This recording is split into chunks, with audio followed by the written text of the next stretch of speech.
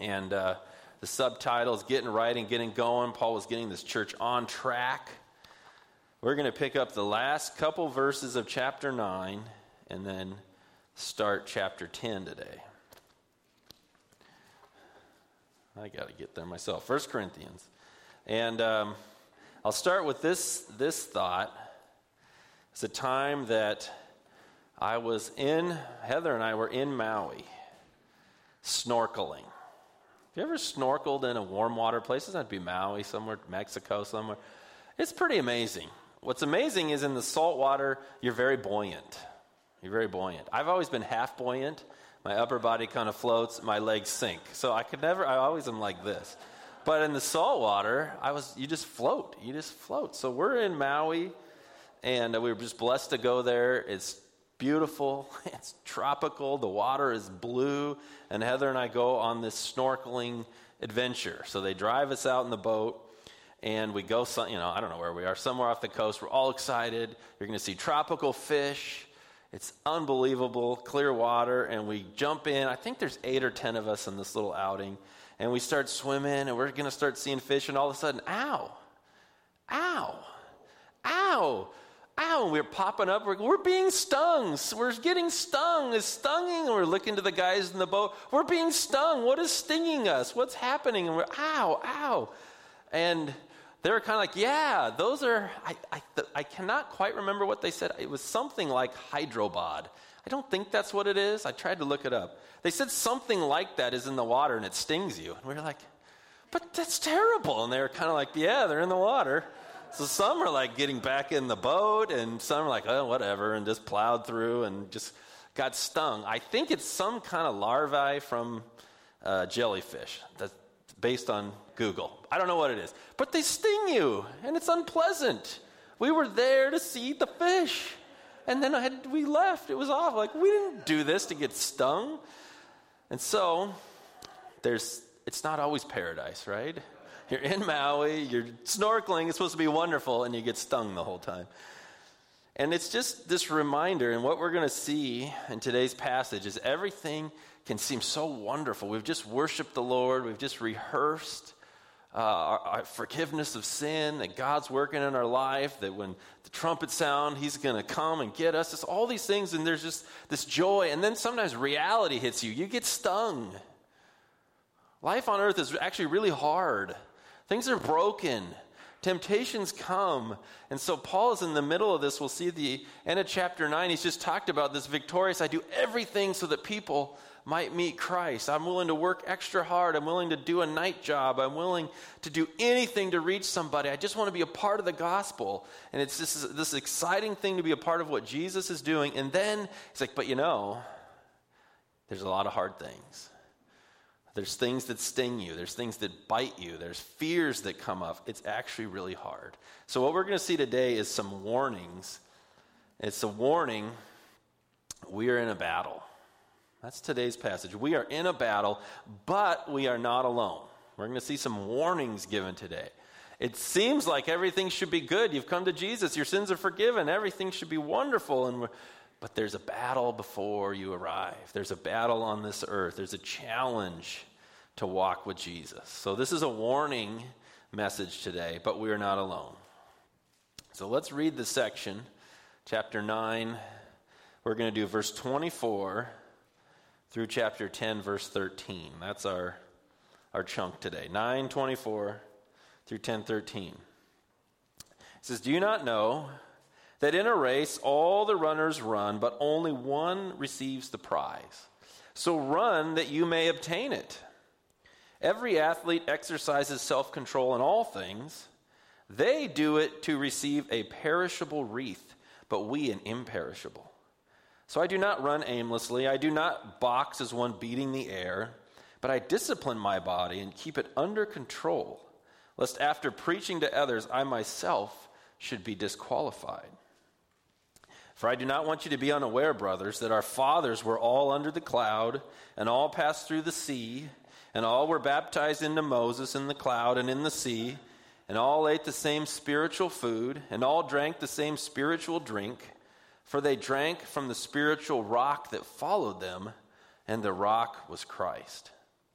Nevertheless, with most of them, God was not pleased, for they were overthrown in the wilderness. Now these things took place as examples for us, that we might not desire evil as they did. Do not be idolaters, as some of them were, as it is written. The people sat down to eat and drink and rose up to play.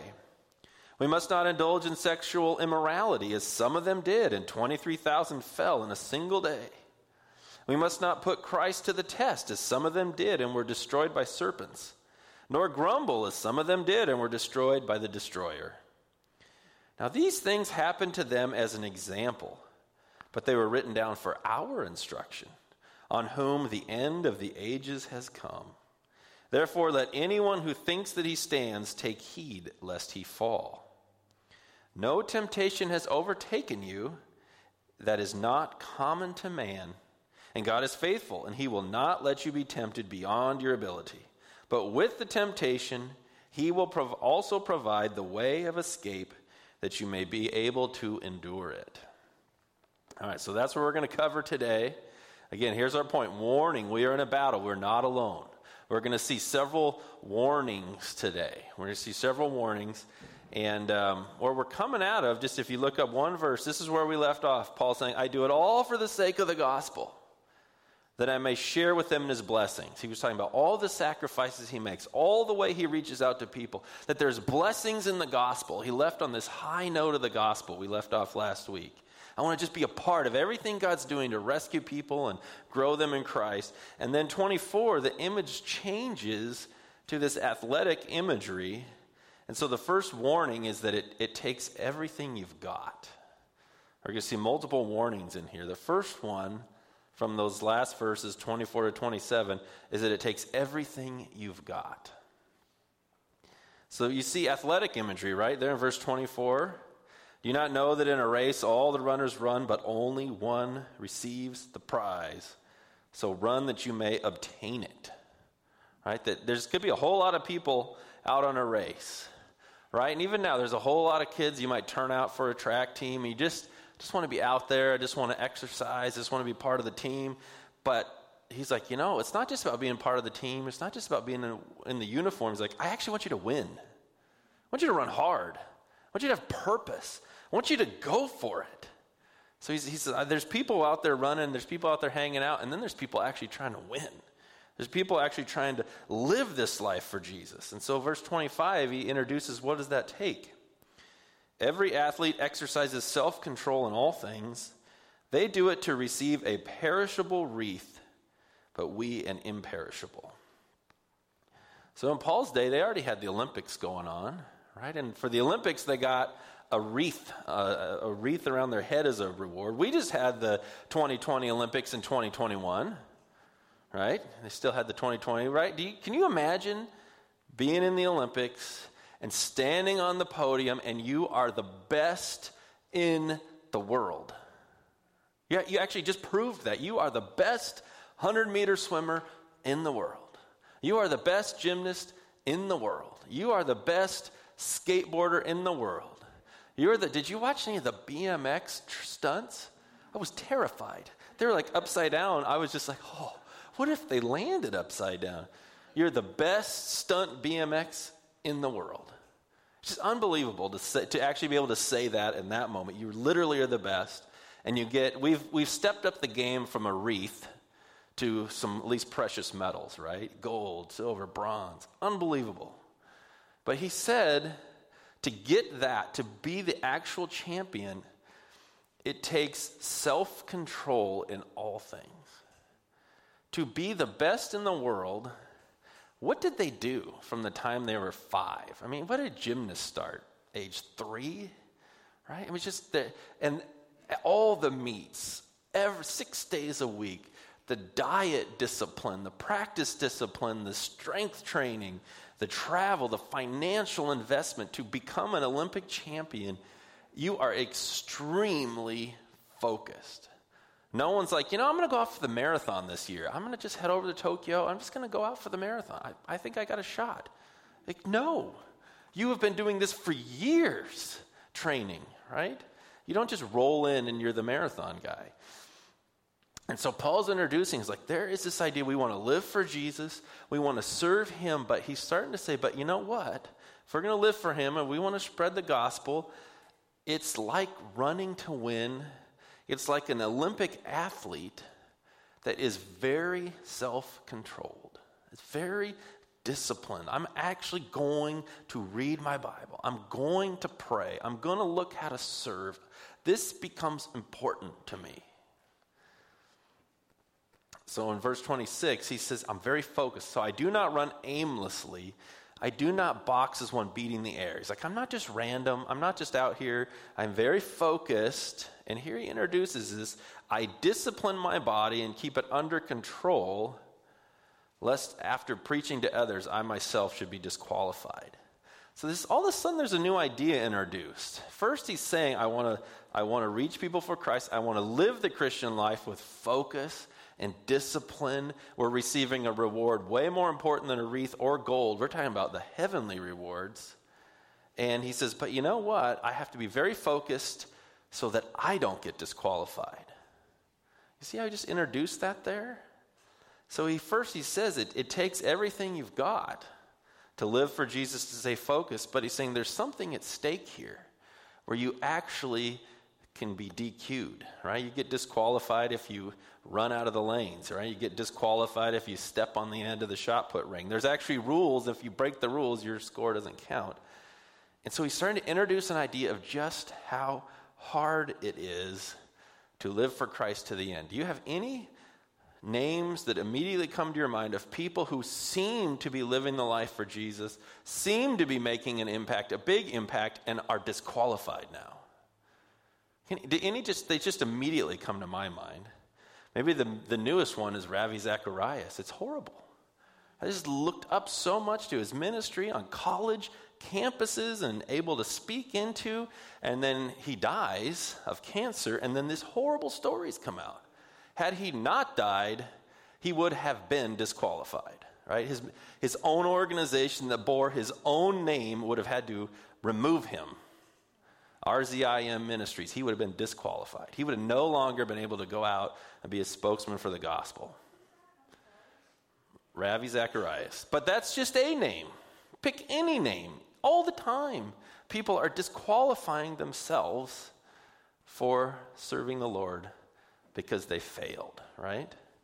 They had a gospel ministry. It could just be you and your neighborhood has a gospel ministry. It could be you and your workplace have a gospel ministry. But if we're not disciplined, if we're not focused on the Lord, if we're not focused on what he wants us to do, we can, while trying to reach out, we can become disqualified if we lose focus of ourselves, if we lose focus of what's happening in our own life. And so that's what Paul starts to introduce there.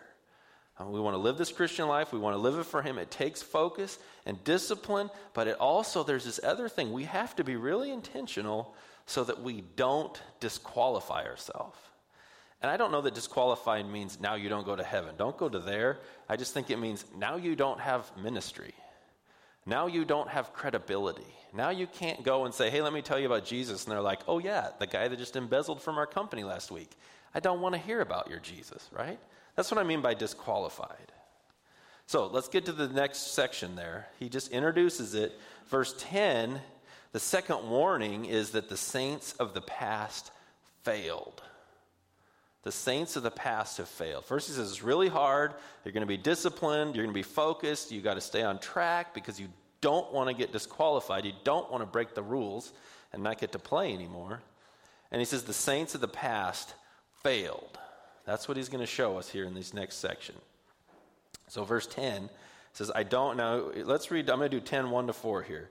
I don't want you to be unaware, brothers, that our fathers were all under the cloud and all passed through the sea, and all were baptized into Moses in the cloud and in the sea, and all ate the same spiritual food, and all drank the same spiritual drink, for they drank from the spiritual rock that followed them, and the rock was Christ.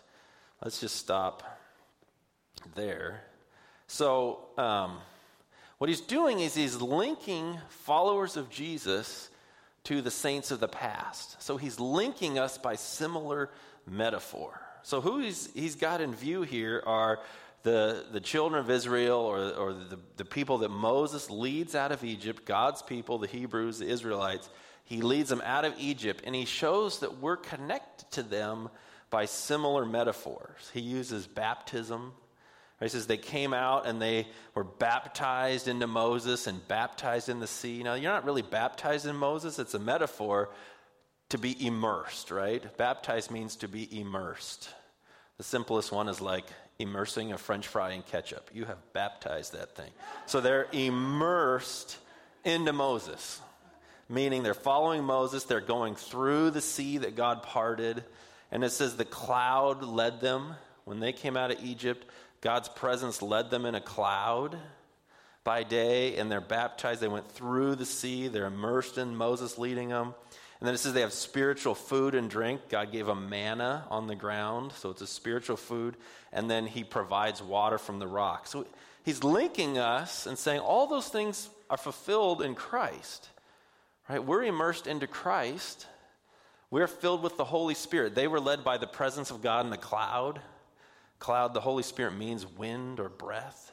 So they were led by a cloud. We are filled with the Holy Spirit.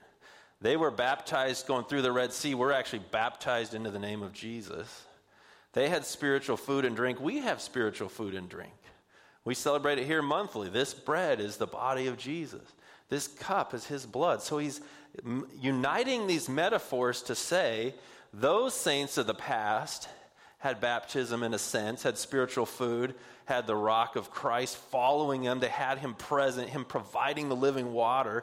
And we, the saints that those metaphors were pointing to, the fullness of Jesus coming, the baptism for forgiveness of sins, the spiritual meal he gave us to remember him by, these metaphors are linking us. It's not like those Old Testament people that we don't know what was going on with them, and us New Testament. We're all the God's people linked by his presence, his leading, his providing, and that Christ is the center of it all. He's linking us together with the saints of the past. But then verse 5 is dropping the hammer. Nevertheless, with most of them God was not pleased, for they were overthrown in the wilderness. It's like the saints of the past that had all the benefit of God's presence and food and water and direct, they all blew it, and this overthrown means their bodies were strewn about the wilderness. Right? You ever, I don't know if you go downstairs in my house, our downstairs is strewn about with Legos. Just everywhere. That's the saints of the past, dead bodies everywhere. Okay? So this is a warning, right? He's like, look, these people should know, these people have all the advantages of God's presence and right there, and they blow it. Verse 6, these took place as examples for us. They took place that we might not desire evil as they did. So it's easy to look back at these stories and go, those dumb people, what were they thinking? He's like, don't go there. They're warning you, right? An example means something that's like stamped or an imprint, something that's been molded. It also is where we get the word for a scar, a past injury. You got anything that when you do that, ooh, that hurts. Oh, I remember when that one thing happened. Right? You got those. There's reminders, there's markers, there's things that stand, that are imprinted, that are stamped, so that we'll remember them. I'll give you a modern day one. Have ever been to the Puyallup Fair? I know it's called the Washington State Fair, but I'm from Puyallup, so it's forever the Puyallup Fair. You go there, it's fun, there's rides, there's excitement, it's enormous. But there's actually a monument there in the Puyallup Fairgrounds called Harmony by, I don't know how to say this name, George Tsutakawa would be my guess. Because the Puyallup Fairgrounds during World War II was turned into Camp Harmony, which was an internment camp for Japanese Americans during the war. So this place that we go to for fun and recreation at one time was a symbol of fear, of misinformation, of hostility. These are Japanese Americans that were locked up as potential threats during the war, and they were citizens of this country. So it's a thing we're not proud of as a nation. You go, that was an ugly moment. That was a huge misjudgment. So in the middle of this fair, there's an actual sculpture, an imprint, a monument that says, let's not do that again. Let's not lock up American citizens. Let's not live by fear. There's a monument to that. That's a scar. You look back and go, that was ugly. That's something we don't want to repeat. We want this fairgrounds to never, ever be used for those purposes again. And that's what Paul's saying. These stories in the Old Testament, they're an imprint, they're a mark, they're a scar to say, we don't want to do it like that again. So verse 7, there's 4 of them. We'll see how many I'll show you the original. Some I might just tell you about, and some we'll actually read. The first one's verse 7. Do not be idolaters, as some of them were. As it is written, the people sat down to eat and drink and rose up to play. So this is specifically referencing the episode of the golden calf. God's led them out of Egypt. They've come through the Red Sea. They've gotten the manna. They've gotten the water. He leads them to Mount Sinai. And God's presence descends on the mountain with burning fire and smoke. And God says, tell nobody to come up the mountain. They're like, no problem. We're not going up there. It's terrifying. God's presence is there. But Moses goes up there. And he's up there for 40 days. So this story is in Exodus 32, if you want to jump over there. This is a very famous account. But that's where this quote comes from in 1 Corinthians 10. Exodus 32, Moses is up on the mountain. The thing is smoking. It's on fire. It's covered with the cloud. He's up there. And then verse 1 of Exodus 32 says, when the people saw that Moses delayed to come down from the mountain, the people gathered themselves together to Aaron and said to him, up, make us gods who shall go before us. As for this Moses, the man who brought us up out of the land of Egypt, we do not know what has become of him. So Aaron said to them, take off the rings of gold that are in your ears, of your wives, your sons, your daughters, and bring them to me. So all the people took off the rings of gold that were in their ears and brought them to Aaron. And he received the gold from their hand and fashioned it with a graving tool and made a golden calf. And they said, these are your gods, O Israel, who brought you up out of the land of Egypt. When Aaron saw this, he built an altar before it, and Aaron made a proclamation and said, tomorrow shall be a feast to the Lord. And they rose early the next day, and they offered burnt offerings and brought peace offerings, and the people sat down to eat and drink and rose up to play. And the Lord said to Moses, go down, for your people whom you brought up out of the land of Egypt have corrupted themselves. They have turned aside quickly out of the way that I commanded them. They have made for themselves a golden calf and have worshipped it and sacrificed to it and said, these are your gods, O Israel, who brought you up out of the land of Egypt. I want to stop there. So they immediately just go off the rails. He's gone like 40 days. Like, well, he's gone. God probably burned him up in that cloud. He's toast. Well, we need a new God. Let's make a cow. You're just like, well, and did you notice? They didn't call it some other name. They said, this is the God who brought you up. This is Yahweh. And they have some kind of wild party. They rose up to play, I think is a euphemism for wild party. I'm guessing it had something to do with the kinds of worship they experienced in Egypt and their gods. But they're afraid, they're terrified, they think he's not coming back. So they're like, well, let's just go back to what we know, and let's build an image, and let's have a huge party to the image and go nuts. But God's presence is right there. He said, you don't make a form. I didn't show you a form. So that's the first one. Let's see. Let's get back into 1 Corinthians 10. So the first one was, the warning was, hey, the people who I just let out of Israel, as soon as they got a little bit afraid, they made an idol, and they went crazy in front of the thing. Verse 8, we must not indulge in sexual immorality, as some of them did, and 23,000 fell in a single day. I won't go here, but this is in Numbers 25, if you want to read about it. But it's basically the account of the people of Israel. They've moved into a region by an area called Moab, and the king of Moab is freaked out that 1 million people just moved in. He's like, we can't handle these guys. So he hires Balaam to curse him. But every time Balaam goes to curse him, God blesses him. So Balaam finally says, God's not going to curse them, but if you want to get him in trouble, you can just tempt him. Just get him in trouble. And we could do that. So the Moabites have one of their feasts that involves tons of prostitution, sexual immorality, and they invite the Israelites to participate. And so God won't curse them, but they curse themselves by rebelling and entering into this horrible worship. So that's where, and so 23, they go in and start wiping them out. Moses, they put on swords and they're killing their own brothers and sisters because of this horrible rebellion. So that's in Numbers 25. He's saying that's that account. So he's like, we don't want to be like that when they went into terrible sexual immorality.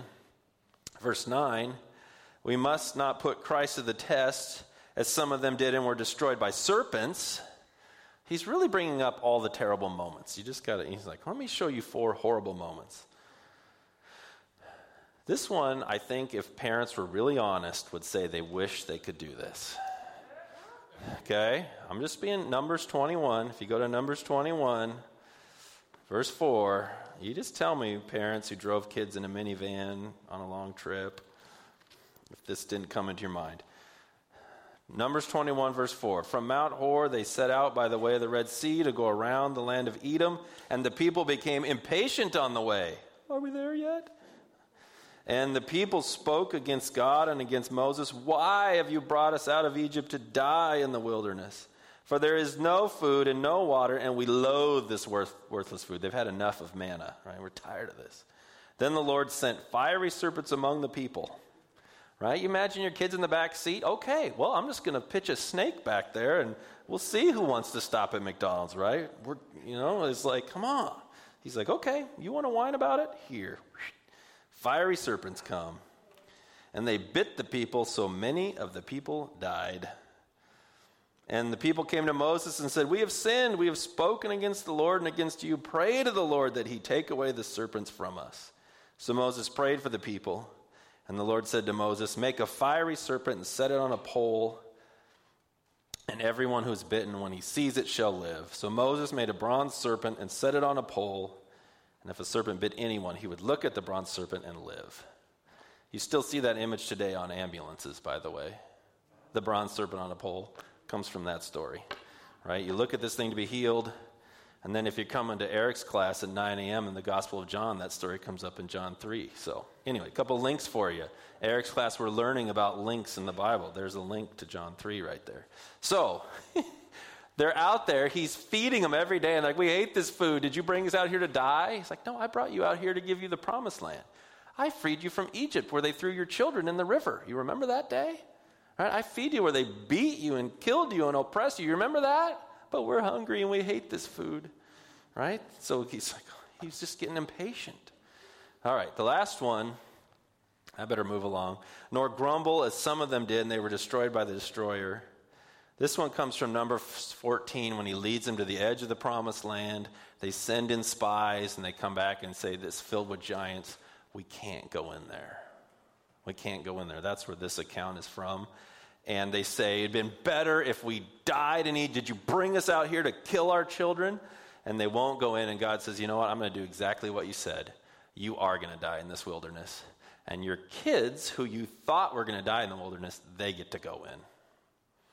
So that's the 4 accounts. If you want to read that one, it's in Numbers 14. I just kind of jumped ahead to keep going. Where is it at? Keep going here. And one more. There we go. So that's 4 terrible stories.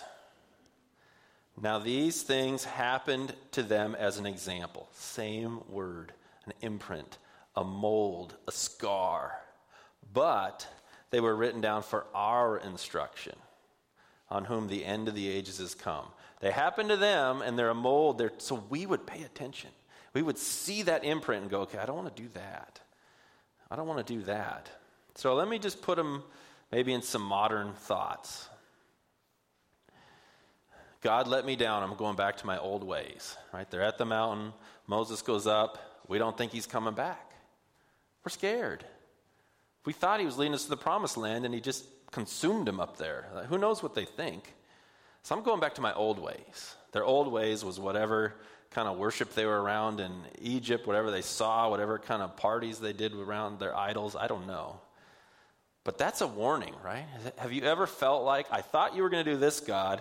I don't see the prayer answered. I don't see it happening. Yeah, I'm just going to do what I used to do. I'm going to go back to my old ways. And maybe your old ways like then included this wild parties before something non-God. So that's a warning for us, right? He's saying this is a warning. It happened to them, but it's a warning for us. The second one, the Balaam story, is it any different? They got in big trouble because of sexual temptations and immorality.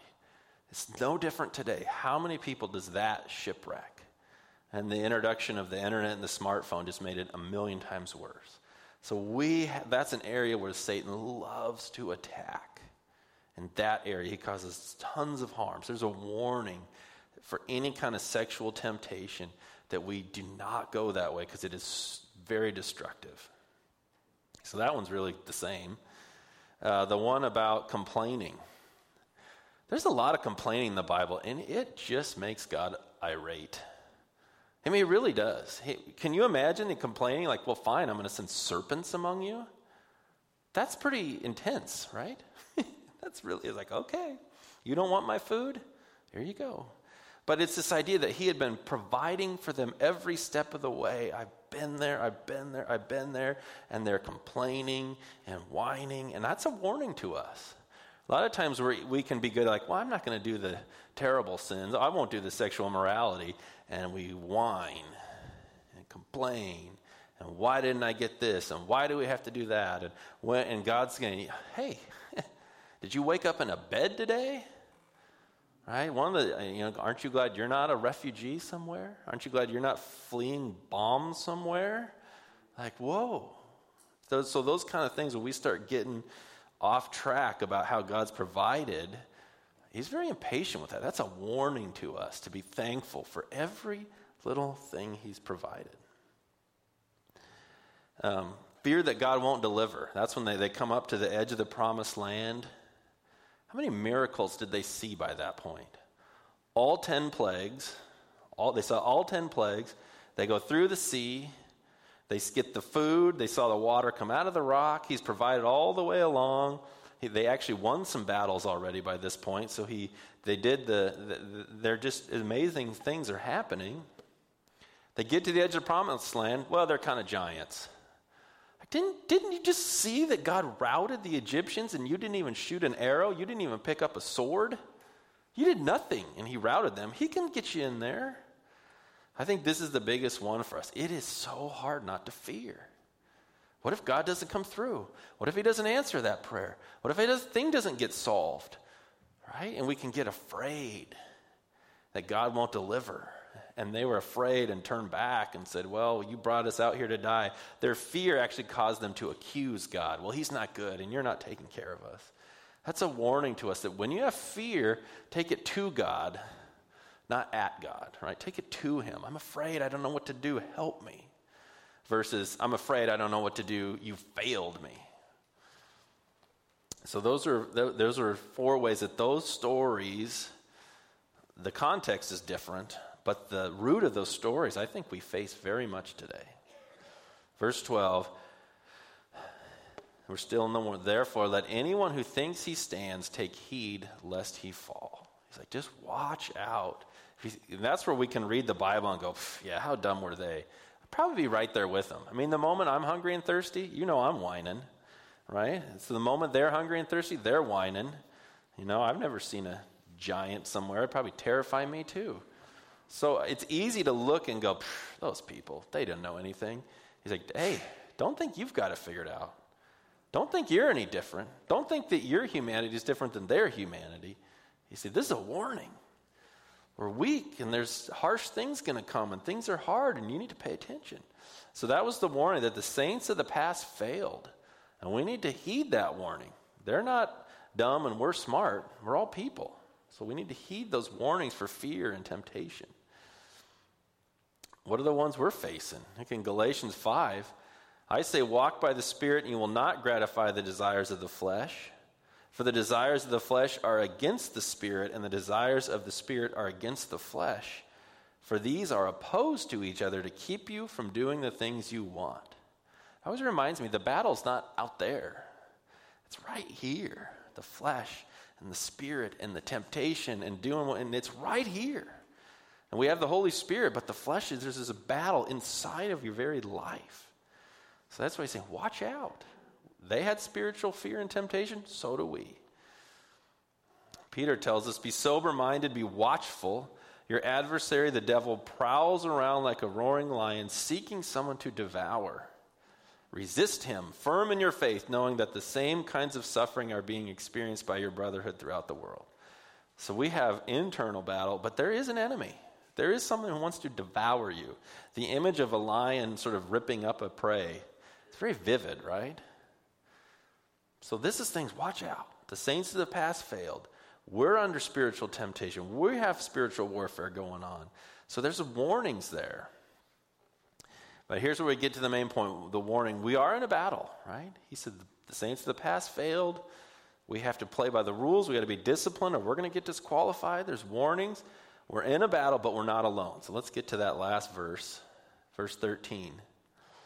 First thing he says, no temptation has overtaken you that is not common to man. I think it's really important to remember you're not strange. You experiencing temptation and fear isn't like, well, I'm terrible and it's all bad for me and everyone else has it made. He's like, no, actually everybody faces this. You're not alone. Sometimes there's comfort just in that. You're not alone. You're not extra weak. You're not extra marked out for difficulty. You're not alone. God's got you. This is a normal thing. It's experienced all over the world. Anyone, there's sometimes like, okay, this actually is hard and everyone's facing it. That's helpful. Second part there, he says, but God is faithful. He will not let you be tempted beyond your ability. So here there's not only are you not alone, God's aware of what you're facing and is limiting it. He's like, right there's the edge. If this happens, you're not going to come back from it, but I'm going to hold it right there. Now some of you, I want to go, well, what if we just had it not at all, right?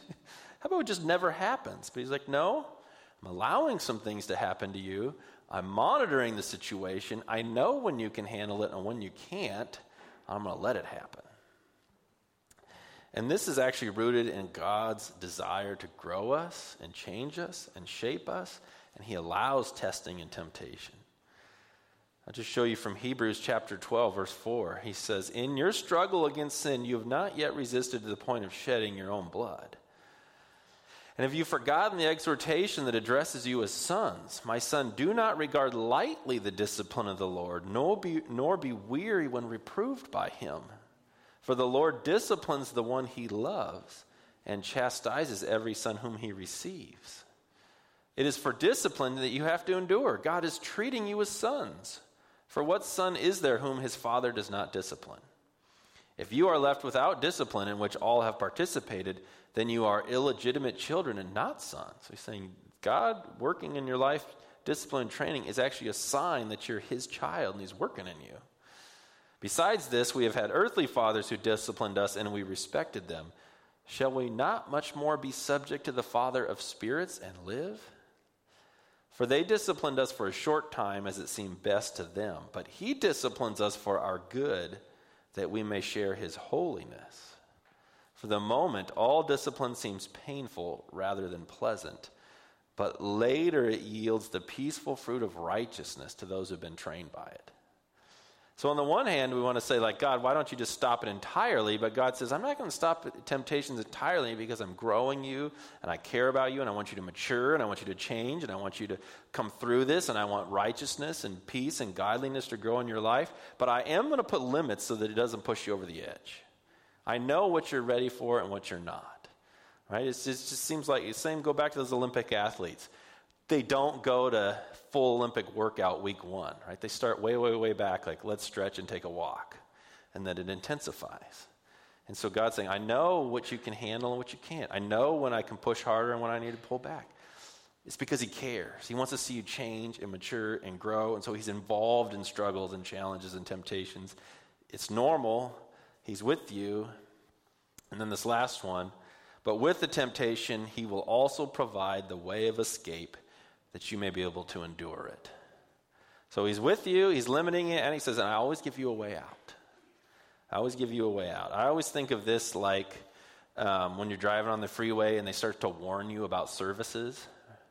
Right? They're coming like, okay, gas this exit. I didn't take it. gas this exit, I didn't take it. And then there's ones like, if you don't stop and get gas now, it's 100 miles, you're going to be that guy on the side of the road, embarrassed, thinking, why didn't I stop back there at Al's, and I kept driving, and you with me on that? This is like the warning. If you don't get off at this exit for gas, it could be bad for you. And I think the Holy Spirit does that. When you're in a temptation and you're getting the warning, you're going somewhere you don't want to be. You're about to do something you don't want to do. Here's an off-ramp. Oh, here's another off-ramp. If you don't take this off-ramp, you're going to be in trouble. Right? They're there, and we can take them or not take them. But he says, I provide the way. You can stay on the highway to where you're at, or you can get off. I provided a way for you. You're not stuck. I've given you that way out. So there's the warning. We are in a battle, but we are not alone. It's normal. He's limiting it, and he's with you, and he says, I'm right here, and here's a way out. And it's not something he hasn't faced. I love this passage in Hebrews. Since therefore the children share in flesh and blood, he himself likewise partook of the same things. Jesus lived in the flesh, that through death he might destroy the one who has the power of death, that is the devil, and deliver all those who through fear of death were subject to lifelong slavery. For surely it is not angels that he helps, but he helps the offspring of Abraham. Therefore he had to be made like his brothers in every respect, so that he might become a merciful and faithful high priest in the service of God, to make propitiation for the sins of the people. For because he himself has suffered when tempted, he is able to help those who are being tempted. He's not far away going, boy, that looks hard. I wish I could help him. He's like, I walked in your flesh. I've felt the temptation. I felt it all the way along. The enemy attacked me in the wilderness, attacked me all the way through, and right up to the cross, they're saying, come down if you're the Christ. Mocked him right to the end. He says, I know what it's like, so I can help you. I'm with you. I hear you. We are in a battle, but we're not alone. Let me give you some applications, and then we'll wrap up. Some of you might just needed to hear that today. Jesus is with you. You thought you were alone. You've been battling a struggle. Things have been hard. And you're like, where are you? He says, I'm right there. I'm right there with you. I know what you're facing. That might be just what you got. I need to go home with that. Jesus is with me. He knows what I'm feeling. Some of you today, it might be a warning that this is not an easy road. It's sort of like an eyes wide open conversation. You're like, I thought I was going to come to Jesus and all my problems would be solved. No. Your problem of what happens for you standing judgment for your sin, that's definitely solved. He's paid the full price. The how do I live the rest of the life for Jesus? It's not a cakewalk. There's going to be struggles. There's going to be temptations. There's going to be fears. There's going to be challenges. And so passages like this go, okay, I know what I'm getting into. I'm going to follow Jesus through this life, and it is hard, and it's normal for it to be hard. And maybe that's your take home. Okay, it's normal for it to be hard, but there's help. Some of you, yeah, it's like a total wake-up call. You're like, oh, man, all this going on, I need to be on the alert. I need to be on the alert. I need to be paying attention. These things I'm facing could disqualify me. What do I need to do, right? It's like, yeah, I know things were hard. No, you could be disqualified. You could shipwreck your faith. You could make a destruction of your testimony. You could get yourself into all kinds of difficulty. This is serious. And then some of you, I'm wondering if today is an off-ramp day. You are on a road, and the Holy Spirit's saying, get off that road, and you're not getting off that road, and maybe this is the moment you're going to say, okay, I need to get off that road. I need to get off that road now. I don't know what that looks like. I don't know if it looks like you need to come talk to somebody. You need to talk to me. You need to talk to somebody in your life and say, I'm in trouble. You need to confess something. You need to come confess before the Lord up here. I don't know what it is, but if the Holy Spirit is saying, take that off-ramp, you're going in danger, take the off-ramp. He's giving you a way of escape. Take it. Whatever it is, do you need help? Come talk to somebody. We'll have people up here ready to pray with you today. Make the phone call. Reach out. Say, okay, I got to get out of this. I'm in a mess. I'm about to destroy a lot of things. Help me. Help me. You're not alone. Let me pray. Lord Jesus, we just thank you that you're with us in the fight. You understand temptation in the deepest way. That you, even in the temptation, are growing us and shaping us and limiting it to our abilities and your abilities in us. I just pray for people